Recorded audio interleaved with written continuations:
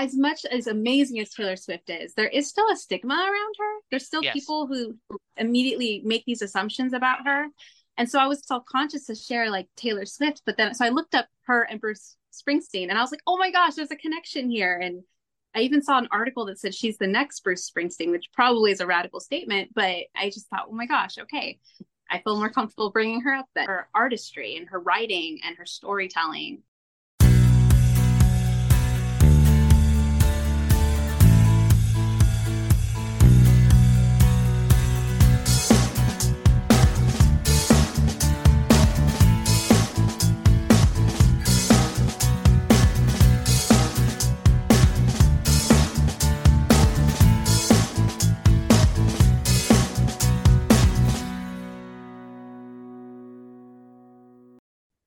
Hello, everyone, and welcome to a new episode of Set Lusting Bruce, your podcast all about Bruce Springsteen, his music, and mostly his fans. I am your host, Jesse Jackson. We are getting off the Bruce train, though I'm sure he will come up as he often does. And we are getting into tarot card reading. And my new friend Sarah is here. We met on social media. She was looking to be a guest at a podcast, and I thought it sounded fun to visit. So, Sarah, welcome to the podcast. Thank you for having me. I'm happy to be here. Tell us a little about yourself. My name is Sarah, and I run a business called Journey Through Tarot. And I'm not sure if I continue to talk about just my business or me personally, but Whichever one you want. okay, I'll stick with my business because I'm still learning all about who I am as a person. Yes. Um, Aren't we all? yes, but I know my business backwards and forwards. So Okay. yeah, so I've been reading tarot for about 18 years, just for myself and family. And then I started doing it professionally about 2.5 years ago. Not on purpose. COVID woke me up. I think a lot of people were impacted and affected by COVID in many different ways. And for me, it really took me on a spiritual journey that led me to reading tarot. And That's that's it. how I got. Okay. Okay. So we're going to get to that, but we're going to start out with a little bit more about you. Okay. So, where did you grow up? And because this is a music podcast, what kind of music was your family listening to? So I grew up in Southern California, and in high school, I let me start with my mom. My mom was a big John Denver fan. So that was Okay. probably like my first introduction to music was John Denver because she was a big fan of him. I remember the day that he passed away that she cried over it. And it just that was the first time I really saw like someone. I apologize. I have a cat. That's okay. You're good. They just want to be on the podcast. Yes. He only does this once in a blue moon. So of course he's gonna do it now, right? Funny story, and I'll try to remember to edit this out. So I had a wonderful couple on, and they are LGBTQ advocates, right? Mhm. They were also going to talk about seeing Bruce in Ireland. But before that, we were talking a little serious about this current state of the anger toward gay and transgender and lesbians. And so their cat, every time we started talking serious, you saw it climb up the stairs. I don't want to hear this crap. And then when we took back the music, the cat would come down. And it wasn't had nothing to do with it, but it looked like the cat saying, I'm not interested in this story. Oh, this is something that enjoys it. Yeah. So no, welcome. Your what's your cat's name? Cyrus. What? Cyrus. All right, fine. So see, they're welcome anytime. Okay, no problem. All right, so your mom loved John Denver and was upset when he passed.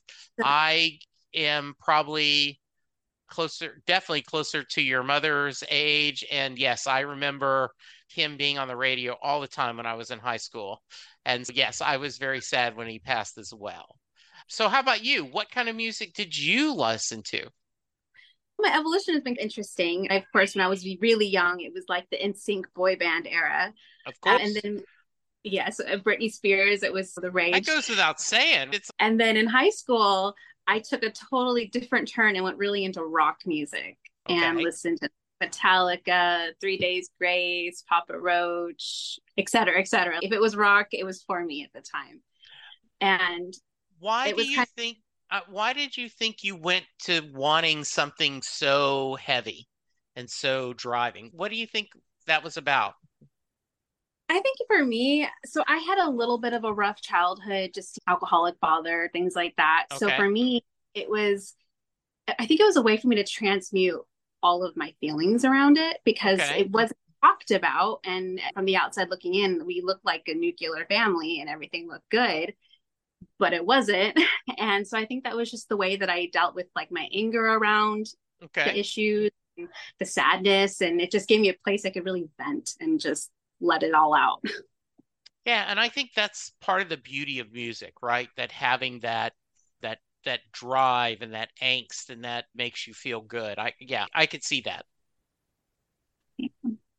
And it was funny because so I'm a middle child. I had an older brother and a younger sister, and we all had very different music tastes. So my brother was really into musicals and jazz music and like oldies, Hmm. and my sister was into like pop rap. And then I listened to rock. So if you walk down my hallway in my house, you'd get like all sorts of different musics coming through. So, Sarah, I love that story because doing this thing for as long as I've done it, I do see some themes, and siblings is a big theme that either you're influenced by your older siblings, or if you're the older sibling, you influence the younger sibling, or it's the actual other way, right? That there you go an absolutely opposite of they're into jazz and show tunes. Okay, I'm going to go heavy metal. Yeah, I love that. Yeah, it was definitely one of those things that we were battling out who got to play their music louder because we all were trying to not hear the other person's music either. Yeah. And poor mom was, and right, they were that stuck in the middle listening to all that.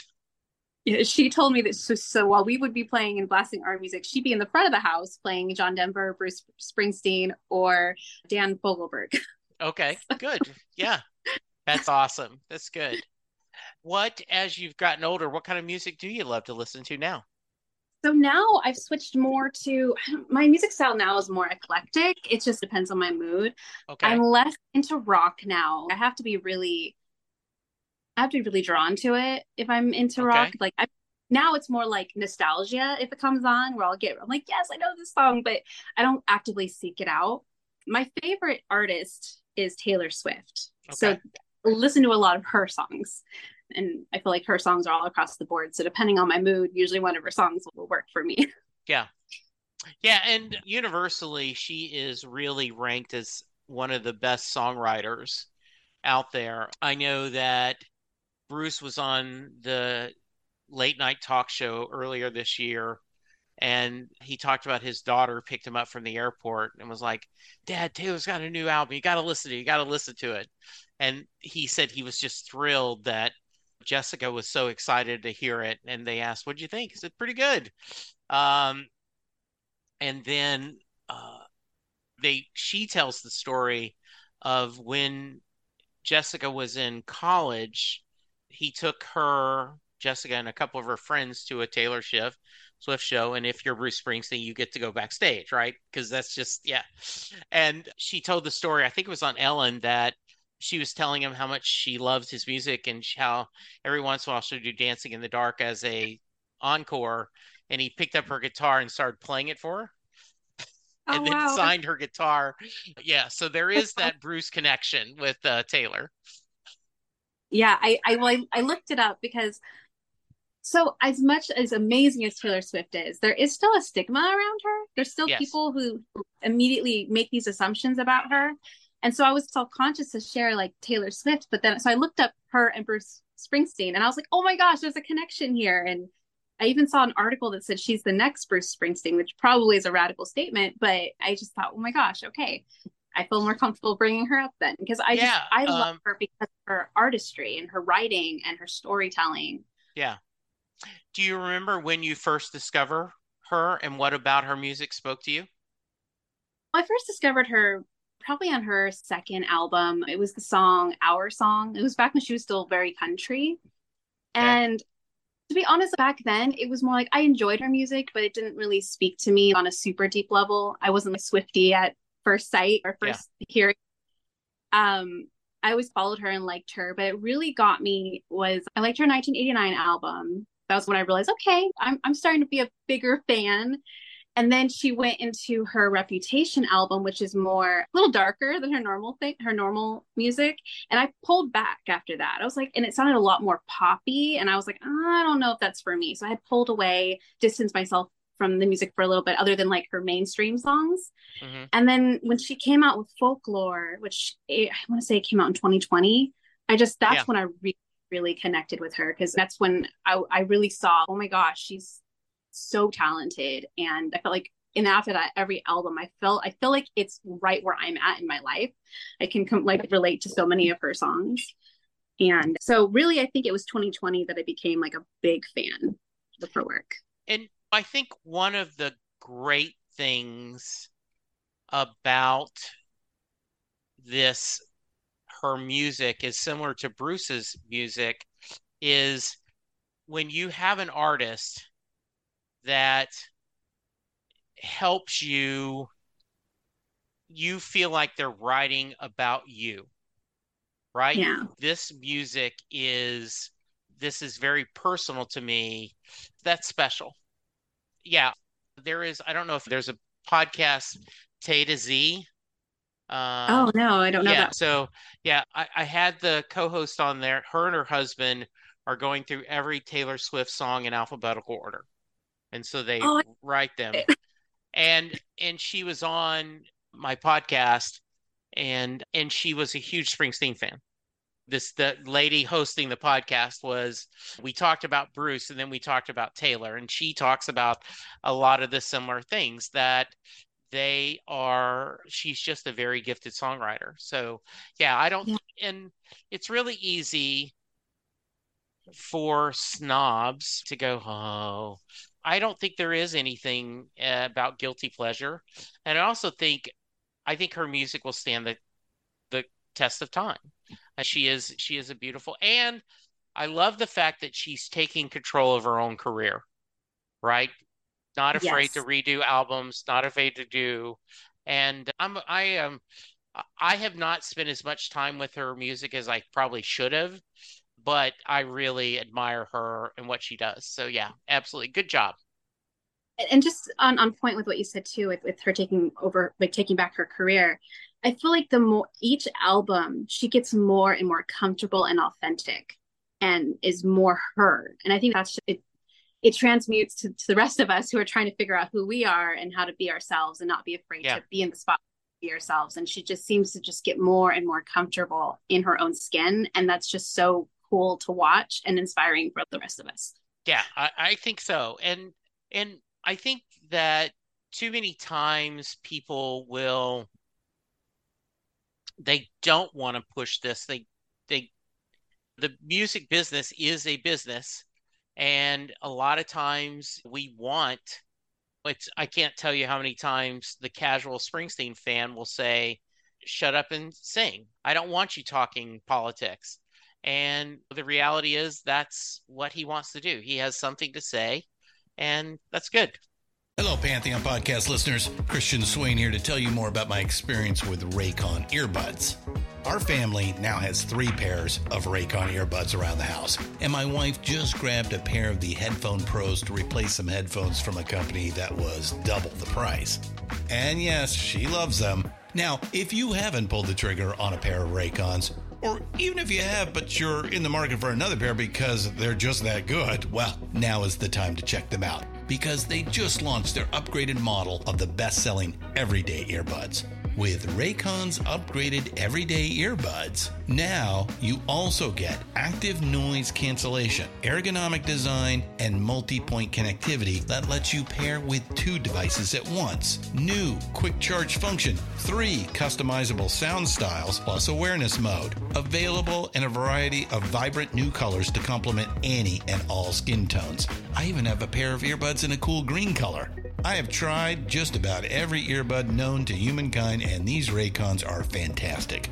Seriously, if you've been wanting to check out Raycons, there truly is no better time. You're going to ask yourself why you didn't check them out sooner, and Raycon offers a 30-day happiness guarantee. So What are you waiting for? Go to buyraycon.com/Pantheon today to get 20% off your Raycon order, plus free shipping. That's right, you'll get 20% off and free shipping at buyraycon.com/Pantheon. buyraycon.com/Pantheon. Hey folks, Stefan Shirazi and Renee Richardson here from the Metallica Report. And we are proud members of the Pantheon podcast family, where the best of music and podcasts unite. We've got something pretty cool for you. We're giving away an exclusive Metallica merch package worth over $250. That's a whole lot of Scary Guys, skulls, M72, and other sought-after Metallica swag. And we've made it easy for you to win. Follow and share the Metallica Report, and you're in the game. Go to pantheonpodcast.com/Metallica, enter your email, and hit that button to be entered to win. And just like that, you're eligible for our monthly exclusive Metallica merch package. And guess what, rockers? You can enter every month, so just do it. And while we love our global brothers and sisters, the lawyers won't let us ship outside the U.S. So I'm going to switch. When did you first discover the tarot cards? And talk to me about that experience. Tell me about that. So it's a bit of an evolution. Okay. But I started reading tarot when I was about 16 years old. And it was right around the time that I had grown up Christian, but right around 16, I started asking questions and started getting curious about other modalities out there and things like that. And so that was my first gateway into it. Was I just bought myself a tarot deck from Barnes and Nobles and a really small new age section, and I just picked one out that looked really cool and brought it home. And then after that, I always had a deck like around, and I would read for friends and family. And for several years, it was like an off and on. Oh yeah, I happen to have a deck. It's cool. And then something really shifted for me, maybe about 6 or 7 years ago, where I started realizing that the tarot cards weren't just fun entertainment. It was actually like there was some real medicinal guidance to it.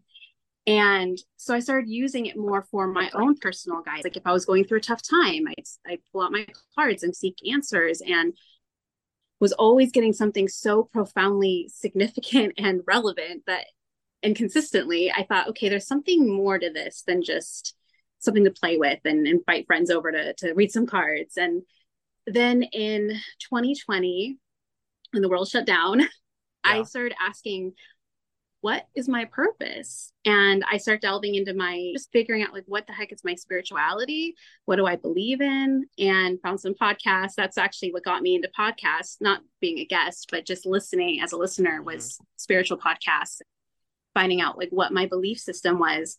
And I was hearing all these wonderful stories of people who found their purpose. And I thought, oh my gosh, I want to find my purpose. What's my purpose? And tarot cards kept coming up for me. And it was funny because at the time I was like, no, I can't do tarot. No. And I just was shooting it down. So it would be like during meditations or it would come to me in different ways. And I just was not open to it at all. And do you feel that's partly because of the way you were raised? Did you feel like you were betraying your family or your faith? No, because I wasn't Christian at the time. It was more so the stigma around tarot. It was more so, what would people think if I started reading tarot? And how could I even make a living doing something like that? It was more the stigma, I think, and the fear of putting myself out there as a reader. Okay. And then I started opening myself up just for myself. I took a course in tarot and was delving with the idea of maybe starting a business. And the income that I had at the time went away unexpectedly. And like the job that I had went away unexpectedly. And I remember I went through all sorts of feelings because I was just like, oh my God, what am I going to do? And I was just learning through tarot, just this idea that everything happens for you, not to you. And it all happens for a reason. And so I was like somewhere between freaking out and trying to stay calm. I was like, okay, how is this for me? How is this for me? And I just heard this very calm, like intuitive message that came through to me that just calmly said, go work on your business. So I grabbed pen and paper and just started writing down, coming up with my business name, my why. And yeah, so that was really how it grew into what it is now. And then I started doing practice readings for people. And I was really shocked. So I just put it out. That was the scariest part. I put on my Facebook, hey, I'm thinking about starting a tarot reading business. anyone interested in getting a free reading and tell me what you think and give me feedback. And so most people that reached out to me were not people I was close with or knew very well. And I had two different people after I gave them the reading, and it was free, it was just for feedback, who said, "Hey, what's your Venmo? I want to send you a couple dollars because that really hit home and that really meant something to me." And that was probably the first time I thought, oh my gosh, this is really a thing. This is not only that, but I'm gifted in this and there's something here. So that was really the evolution and the start of it. So what do you think are some of the main misconceptions people have about tarot card readings? There's a few. I think one of the big ones is a lot of people think it's taboo and brings bad juju or whatever. And that's the way that I read. I do it all in love and light. I see it as, I really believe that we're all interconnected and that source is within all of us. And that when someone sits down with the intention of reading, you're tapping into source, you're tapping into God, whoever that modality is, and they're showing up for you. I'm just the middle person, the interpreter. That's how I see it. But I know a lot of people look at it and they think, oh my gosh, it's like an Ouija board or it's devil worship. And it's none of that. It's none of that. But I think Hollywood and society really likes to sell this certain image of what a tarot card reader is and does. And it's not correct at all. And then the other big misconception is, I think people who think of tarot readers thinks of people who are like scam artists. So then you also get that in there as well. Oh, people just trying to take advantage of other people. It's hard to say that there are bad apples out there, but also bad apples in every job possible. It's not just tarot, but there are those that give the good readers a bad name. But I think most of the readers out there are more like me and just want to help guide other people and do it from that place of higher self and in love and light. There are those few that scam, and it's unfortunate, but that's probably the other big stigma is like either you're a scam artist or you're a devil worshiper. Those are like the two that come up. So what is the background of, and I don't want to make this a dry course in tarot cards, but I do think for myself and my listeners, tell us the background of this and the thought behind why you feel this is a conduit to learning about the person you're reading. That's a great question. So I don't know all the details of the history. I know that tarot was originally created in like the 1500s, and it was actually it was a card game initially. And I don't exactly know how it became more than that. But the fun fact with that question is that I could do a tarot reading with a deck of playing cards because they're very similar.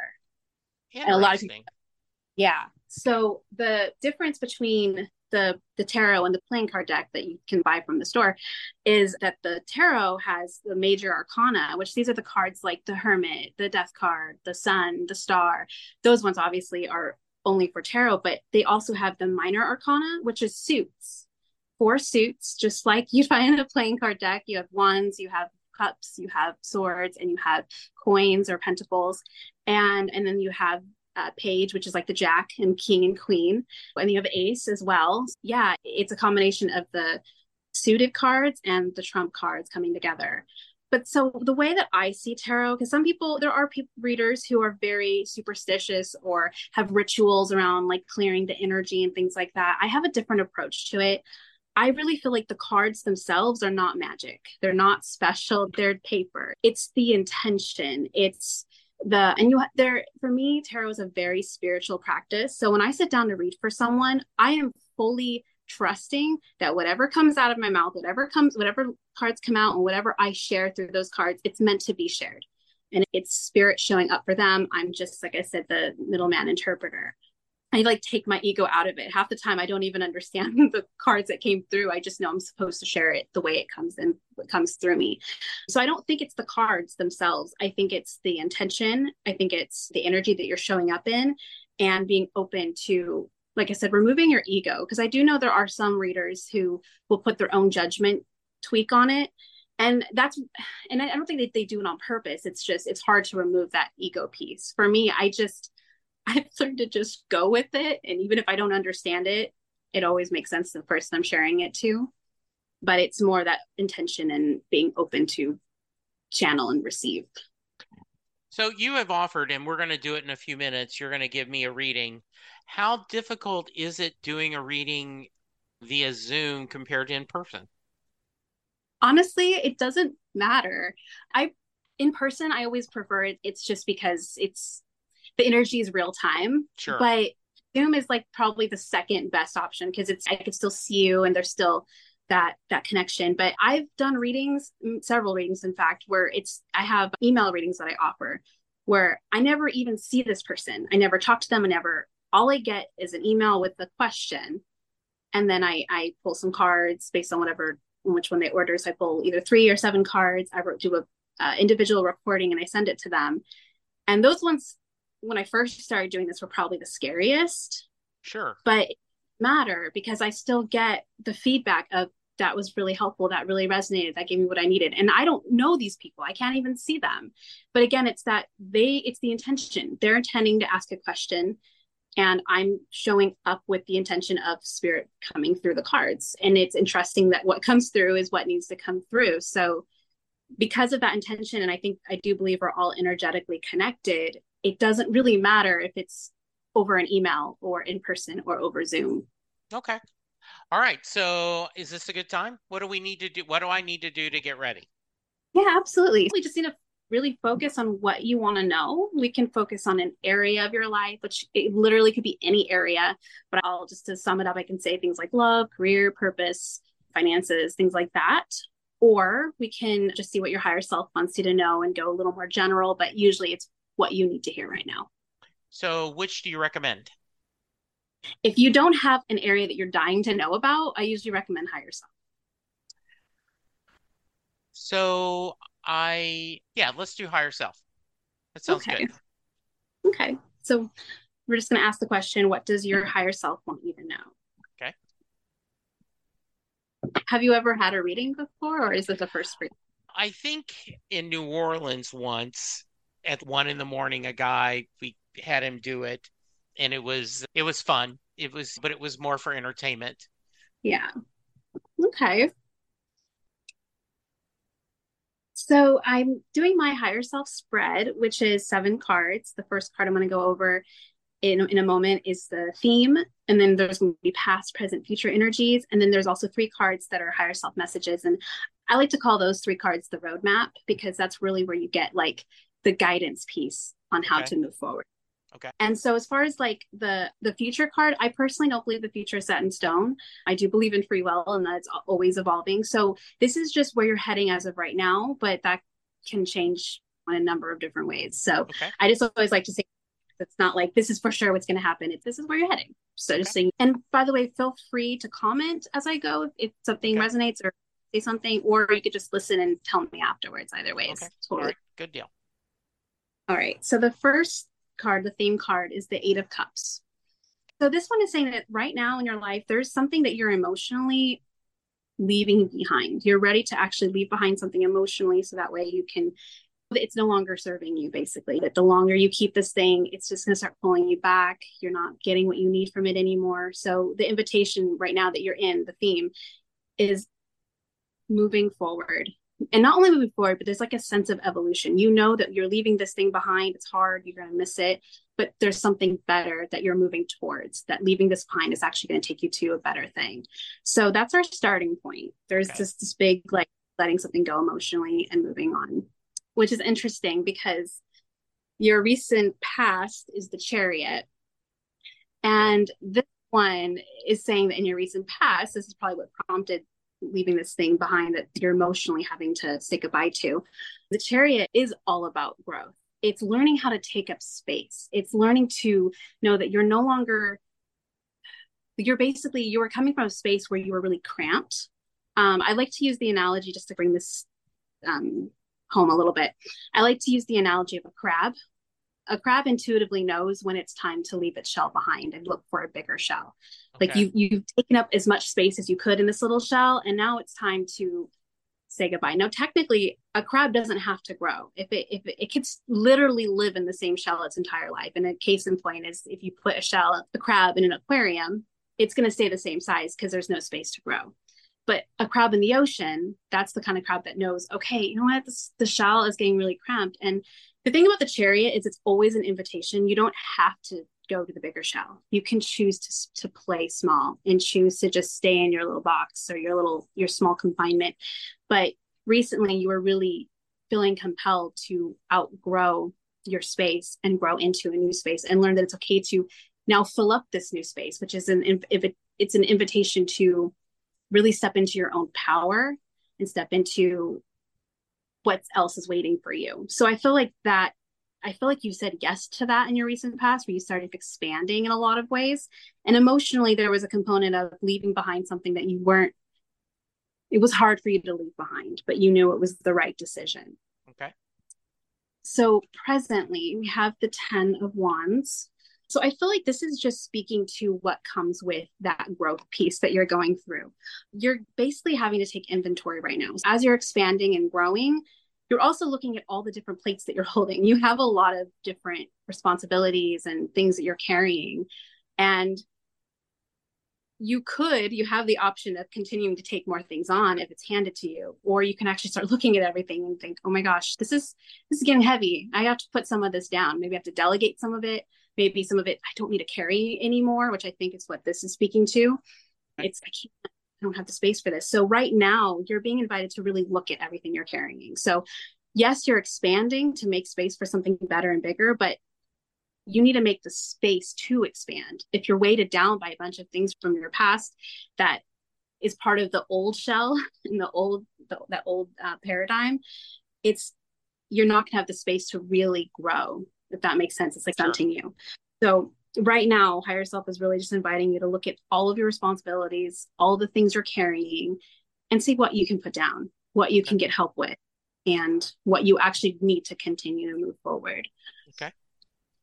Moving into the near future.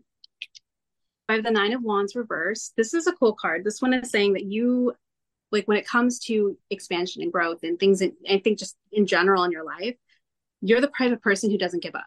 You like to persevere, and you like to, if you have a goal in mind, you're like, I'm getting to that goal no matter what. Sometimes you steamroll a little bit and you're like, you don't really stop. You're just like focused on that destination.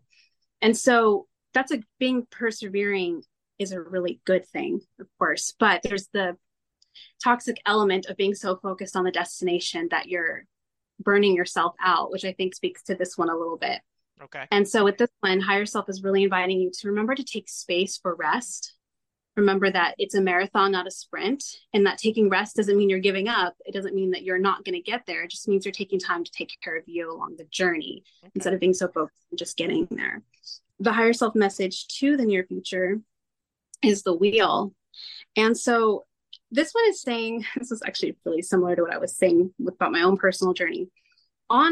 As you grow and evolve and all of that and push forward towards whatever this new goal is that you have, you're likely going to have some things that come up that might feel like, how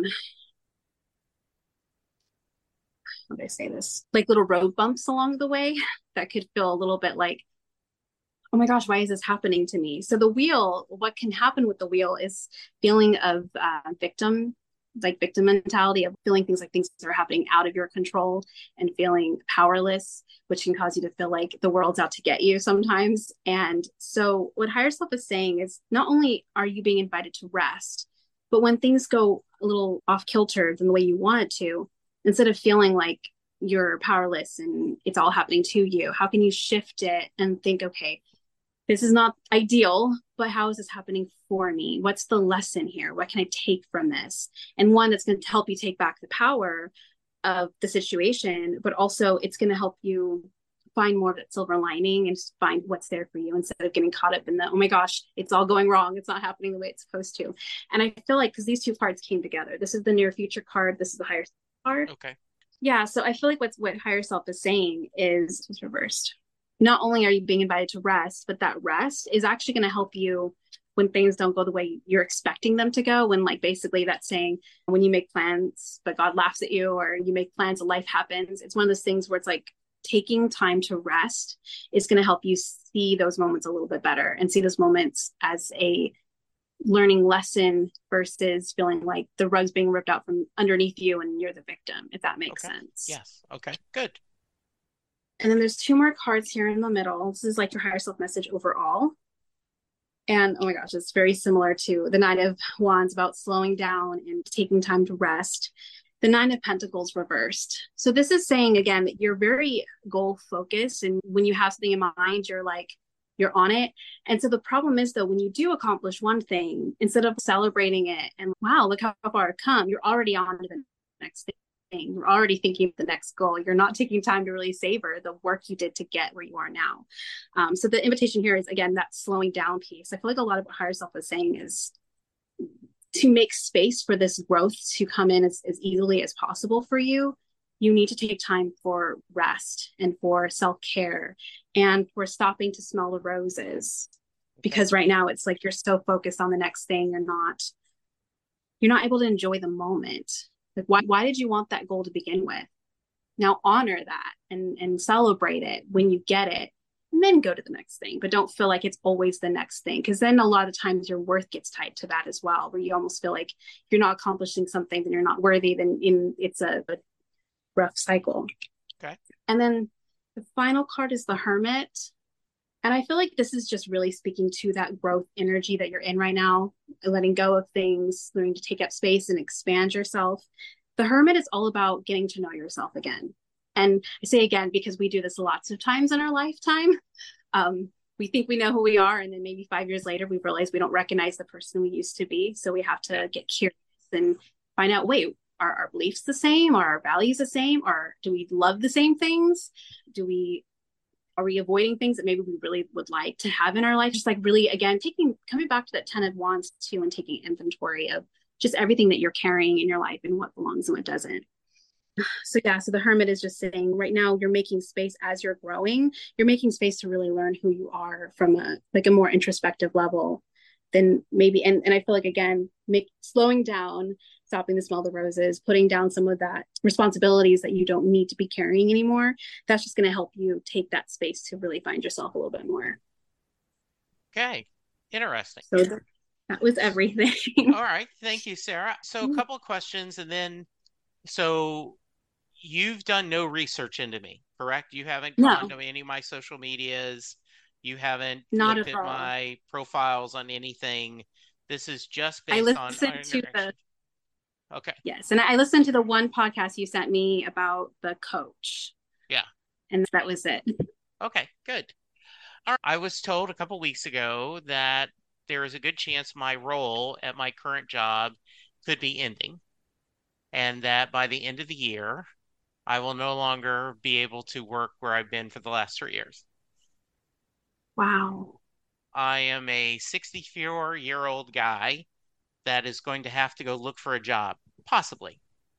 Now, my boss is saying that he's hoping he can keep me, and if a couple of things turn right, that will be. But in the meantime, I have started this week working overnights. I am working 8 p.m. to 10 p.m. at night till 4 or 6 in the morning.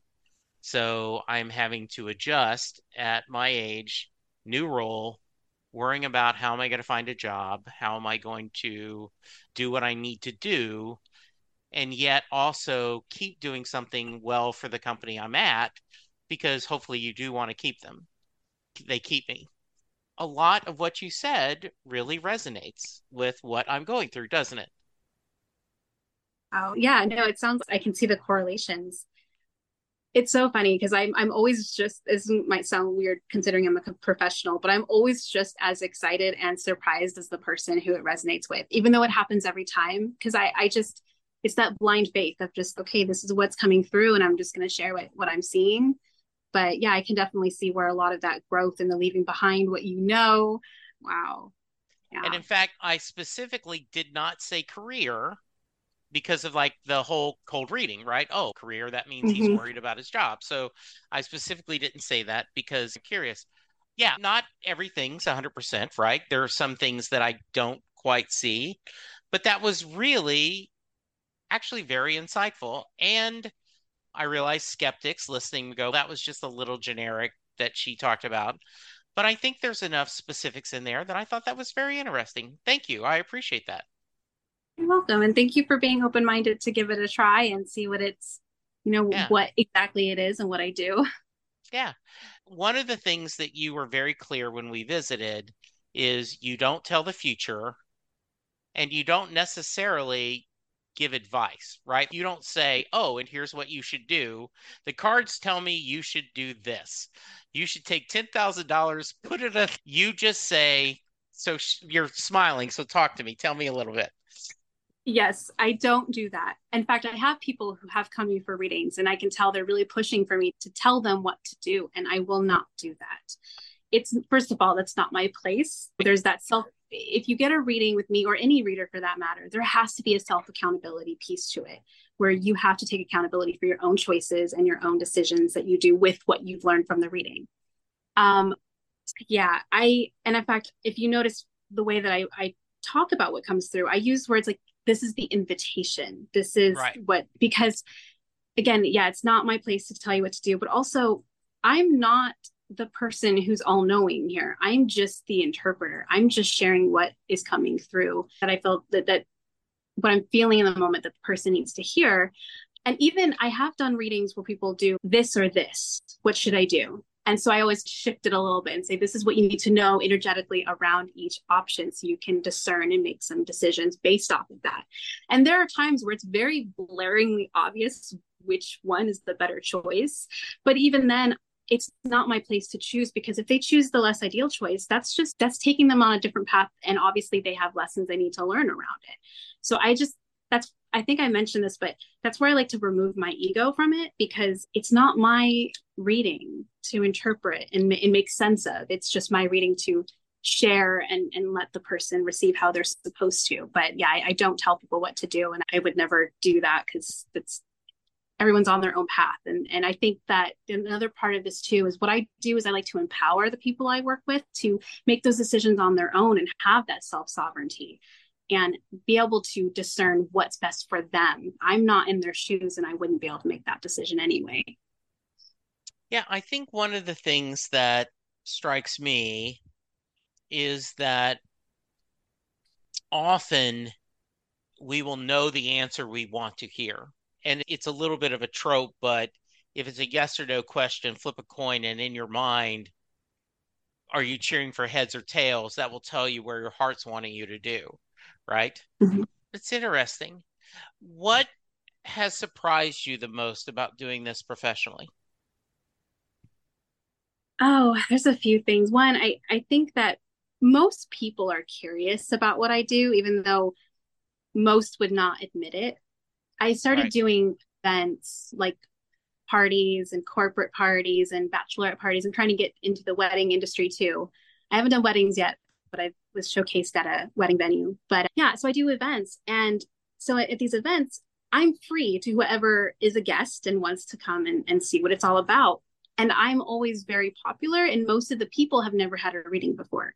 And I love it because I get to help dispel some of that stigma and taboo around it. And most people come in thinking it's one thing and walk away with some insight that they weren't expecting but really needed. Yeah. And so for me, if I do an event at the market, it's a very different vibe. People will avoid me like the plague. It's fun to just watch who looks at me and runs the other direction because it's of the stigma.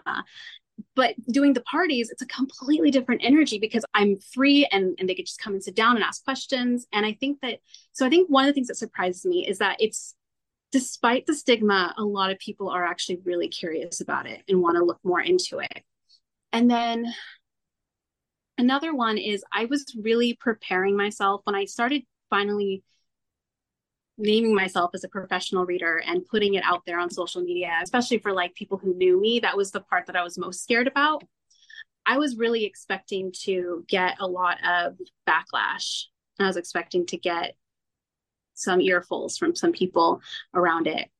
And then not only that, but even doing like markets where, like I was saying, where sometimes people will avoid me just because they see tarot. I was afraid that I would get like verbally attacked for setting up. And I never got any of that, and I still haven't. So I think that another part that surprised me about this is that a lot of the things that held me back, those fears were just fears. And most people, if it's not for them, it's not for them, and that's fine. But I'm less afraid of showing up now as myself and being able to explain what it is that I do. So you just listening to you, right? If someone's skeptical, you go, great, that's fine, right? You're not trying to convert anyone. You're just saying, do you feel like some people have a gift for reading cards better than others? Saying that Yes. we all have, I think I'm a decent interviewer, so I think I have a little better gift than some. So do you feel that? So the thing about tarot is that anyone can do it. I was 16 years old and grabbed my first deck at Barnes and Nobles. Yeah. Anyone can learn it. Anyone can do it. Anyone can turn it into something. But I do feel like those that are more naturally in touch with their intuition are able to, it just comes to them a little bit more naturally. And that goes for any, I mean, but with that being said, I do believe that every single person has intuition and has quote psychic abilities. Like we all have those gut feelings when something is off and maybe we didn't listen, but we realized we should have, or some of us have had those moments where we think the phone's going to ring and then it does. And so I do think that we all have it and it can all be practiced and worked on. I just think some of us are a little more sensitive and in tune than others. So I do think that those that are naturally more sensitive do have an affinity for it and it works a little bit more smoothly for them. But I also think that anyone can learn this and anyone can develop their intuition as well. So it's a yes and no. No, I understand. I had someone earlier on the podcast that does a creativity podcast, and she says all the times people I don't have a creative bone in my body, and her point is, yes, you are creative, you just don't think you are, or you're creative in a way that's different than what we perceive because you can't paint or you can't draw or you can't sculpture or you can't make music, but you're creative in other ways. And I thought that was a really beautiful thing because we all start being creative and we all have an imagination and then it's slowly taken out of us. So how much do the skeptics, do they bother you? Do people that are skeptic? Not very often. That's No. good. And that's basically like I was saying, I was expecting that. Right. I was prepared for them to come out of the woodwork. And no, the worst is at some, and this is super rare. I'll have someone come and sit down at a party that I'm doing and they'll just say, I don't get it, and get up and walk away. Yeah. And that's really the worst of it. But I've also had lots of readings with people who I could tell right off the bat were really skeptic. But then by the end of it, they're like, okay, this was not what I expected it to be. This really hit home. And so I've also realized that I think I've turned more skeptics than I've met the ones that are totally not for it, if that makes sense. And I think that, and if you want to try to put a feeling upon this, you could go often by you reading the cards and you sharing what you're feeling you're getting, that the person receiving it is connecting the dots. And some people can connect those dots and other people can't. And you're just there to, this is a bad metaphor, but put a flashlight on a path. And there's a couple of big paths. And which one do you feel like choosing? Yes. I was just interviewing on another podcast earlier today, and he said it was like you shined a light on what I needed to know. Yeah. That's one of the best ways to describe what I do. And it's true. I'm not going to connect and resonate with everyone. I would say probably like 95 to 99% of the time I do, but it is exactly, they have to be willing or open to connect the dots. And sometimes I'm not going to resonate with everyone. Sometimes I'm not going to make that connection, which does happen on occasion. But when I read the cards, I don't know your situation. I don't know what the specifics are. I'm just reading the energy around what those are. And so some people will share with me how it resonates, and I'm able to see even more. I'm like, oh my gosh, hold on. Now I can tell you a little bit more about what I'm seeing because now I have context. But yeah, so I don't see the specifics. I just read the energy and I just trust that whatever is coming through is what their higher self needs them to know. This has been so much fun, and this is so informative. I absolutely am so happy you joined me. Any final thoughts before we get you out of here and I ask you the Mary question? No, I'm really excited to be here. My new goal right now is to just let people know what tarot is and isn't. And it's not scary. It's really a beautiful tool to help. I like to say it's medicine, and just it's insightful. So I hope that I open some hearts and minds today. Absolutely. All right, I'm gonna let you plug your website and everything, but before that, I end every podcast with the Mary question.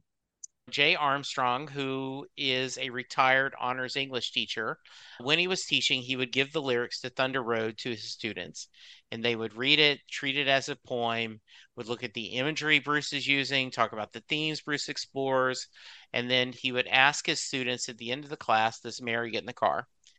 Sarah, if you were giving Mary a tarot reading, would she get in the car? I feel like she would. Okay. And I feel like this is one of those life experiences. I feel like this is one of those, you got to live in the moment. And she's being invited into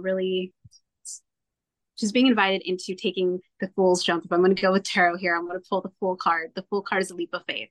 Okay. And I feel like that's what she's being invited into is, I know that you're scared, but let's give this a try anyway. And that's what a leap of faith is. It's jumping without knowing what's waiting on the other side, except it's going to start some kind of a new journey for you. Yeah. All right. That's actually in the lyrics, right? I know you're scared, and I know you're scared. We're not that young anymore. Yeah. Sarah, if someone wants to reach you, if they want more information, where do they go? They can find me at journeythroughtarot.com. I'm also on Instagram at journeythroughtarot. And I offer, like I mentioned earlier, email readings. That's like, if you don't want to actually talk to me and interact with me, that's like probably the best way to go. You just ask a question and I'll send you a personalized recorded reading with a picture of the cards drawn. But if you want to work with me personally, I also do private sessions ranging from 15-minute sessions up to an hour. And for those that might be interested in the sessions, if you use the code word journey with all caps, you can get a 20% discount on your first reading to give you a look at what it is they do. And yeah, but those are the places that you can find me. Super. All right. Go check out the website. Go check out, and it's a great story, Sarah. And I'm so glad you spent time with me. Thank you. This was a lot of fun. So listeners, thank you for being on this journey. And I hope that we've lit the path a little bit more. It's always good to explore and hear new things. Thank you, Sarah. Thank you, listeners. Everyone be safe, be kind, and we'll talk to you soon. Goodbye. There we go. Another episode. I'm about to go through a couple of things where you can reach me and give me feedback. So if you want to skip this, I understand. But I do hope you check it out every once in a while. I'm available on Twitter at Jesse Jackson DFW. The show is available at SetLustingBruce. You can send me an email, setlustingbruce@gmail.com. You can send me a voicemail at 469-249-2442. I am currently doing a few other podcasts. Perfectly Good Podcast, John Hyatt from A to Z, where Sylvan Groth and I discuss every John Hyatt song in alphabetical order. My Babylon 5 podcast is Last Best Hope for Conversation, where Lou, Karen, and I discuss every episode of Babylon 5 in chronological order. I still am doing Next Stop Everywhere, the Doctor Who podcast with my brother in time, Charles Skaggs. And then finally, How Many Podcasts, the only podcast on the internet that counts, where my buddies and I discuss pop culture. You can go to our Patreon page and support the podcast for as little as $1 a month. You can go to our Facebook page, and please go to iTunes or wherever you get your podcast and leave a 5-star rating and review for all of the podcasts that I'm doing. It's okay if you don't listen to them, but if you subscribe and rate, it really will make my day better. Thank you, and I will talk to you soon.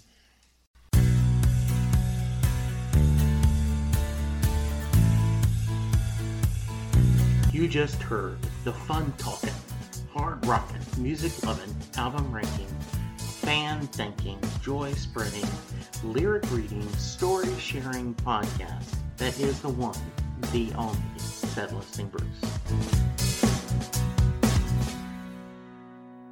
The theme for Set Listing Bruce was written by David Rosen, used by permission. It's NFL draft season, and that means it's time to start thinking about fantasy football. FantasyPoints.com features industry-leading experts and prognosticators using proprietary hand-charted data to help you score more fantasy points. FantasyPoints.com is the place to go for whatever kind of fantasy football you play. Whether you play fantasy football, daily fantasy sports, or do a little bit of everything, Fantasy Points has the meticulously researched content to guide you to victory. And why wait for the fall? Fantasy Points also covers the new spring football league, the UFL. Join the guru, John Hansen, Scott Barrett, Joe Dolan, and other massive names in the fantasy football universe with an exclusive offer. Use code Pantheon for 15% off any Fantasy Points package, including the all-in package, with access to every article, tool, and data nugget that Fantasy Points has to offer. That's FantasyPoints.com and code Pantheon for 15% off at Fantasy Points. FantasyPoints.com, code Pantheon. Score more fantasy points.